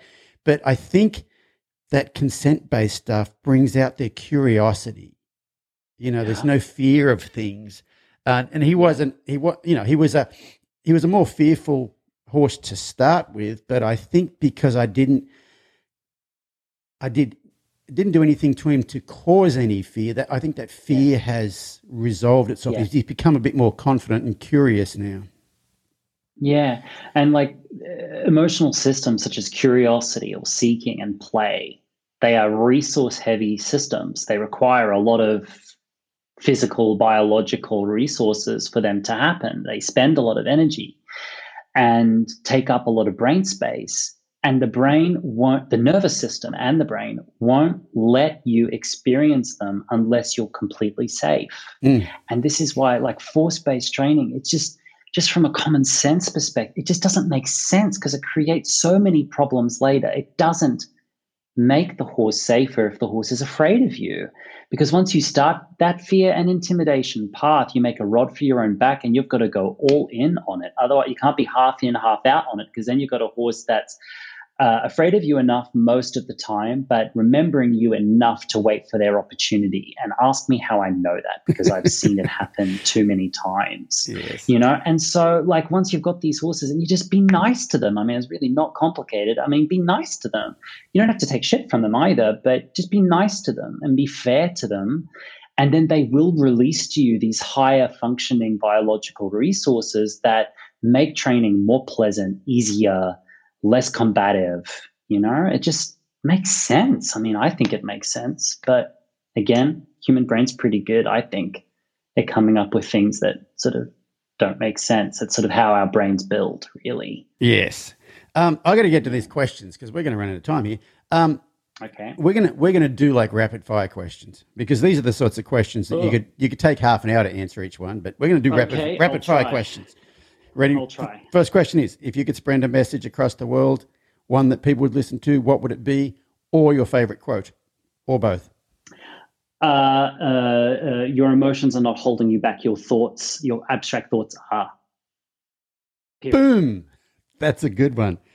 What's the most worthwhile thing you put your time into? Something that's changed the course of your life?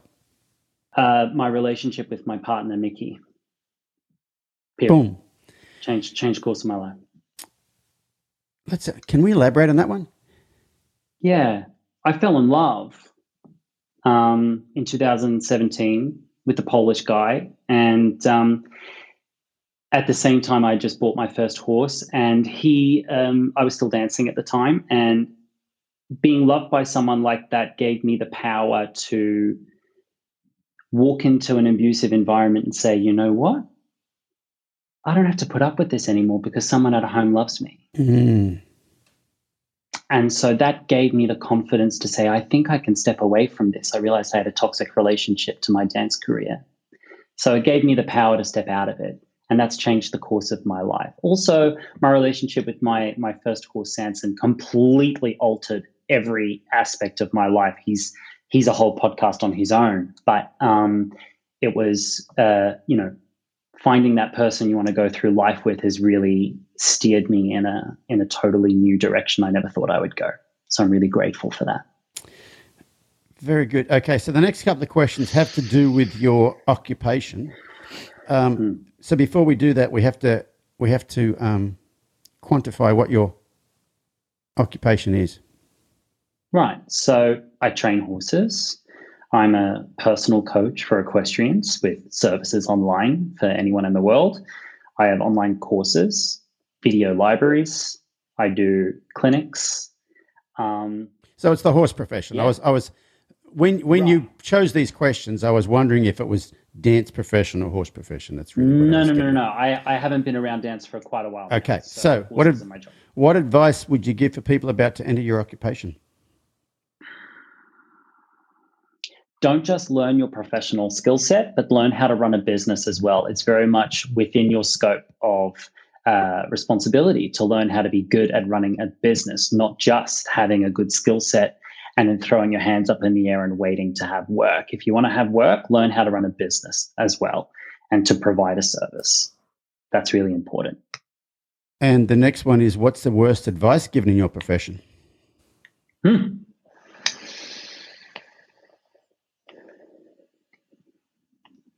Leave your emotions at the gate. Okay, so what do you do? Where do you go to recharge your batteries? Or where do you find the motivation or inspiration for what you do? Recharge my batteries. I watch really stupid, trashy reality TV. No. Oh, yeah. I'm all high and cerebral and I go into these diatribes. When I need to switch off, I will watch the worst, most obscure reality TV you can imagine. And that's where you'll find me on my day off, probably after feeding the horses in my pajamas and my Crocs. I'll be sitting somewhere watching really bad reality TV. Just from an anthropological perspective, Warwick, it's a fascinating thing, you know. To find inspiration, I go to my horses and I go to my clients. They inspire me. Very cool. In the past 5 years, what have you become better at saying no to? Exhausting myself and wearing that as a badge of honor. I've become better at that, and I'm still in process of that. It's a demon I have to fight with every day to learn how to rest. It takes true self-discipline to be able to rest and stop, because anyone can work themselves to the bone, especially if they're passionate, disciplined, qualified, and good at something. Anyone can just go until they drop. But it takes true self-discipline and true self-care to learn how to rest and to structure your time so that you can rest. During the pandemic, I didn't have that luxury because we were destitute. But the last 5 years, I've been learning that. I'm en route. Stay tuned. Stay tuned. Stay tuned. We'll see how we go. And what's your relationship like with fear? I think we've discussed that pretty well in our conversation today. But I love fear. Fear is so important. I hold hands with fear and I let it talk to me. It's that advisor with a clipboard in my rear view mirror that just sort of says, I've got this problem and this problem and this problem. And I listen, I say, thank you. And I say, you can sit down now. I'm going to drive this forward. Thank you for sharing. That's my relationship to fear. And what qualities do you admire in a person? Kindness and honesty. I saw something recently like kindness without honesty is manipulation, and honesty without kindness is brutality. You've got to have both at the same time. What was the last one? So, kindness without honesty is manipulation. Yeah, got that one. And honesty without kindness is brutality. Ah, very good, yes. So kindness and honesty at the same time. Perfect. That's awesome. Well, Lockie, it's been an absolute pleasure getting to know you a bit more and having a chat with you. Thank you so much for joining me on the podcast. Thank you for having me. I'm really happy and grateful that you had me here. Yeah, no, it was fun. So how do people find out more about Lockie Philips? Go to my website, emotionalhorsemanship.com. You can find me under the same title on Facebook, Instagram, and YouTube. I'm not on TikTok. Don't get it. Do not even try looking for me on Twitter.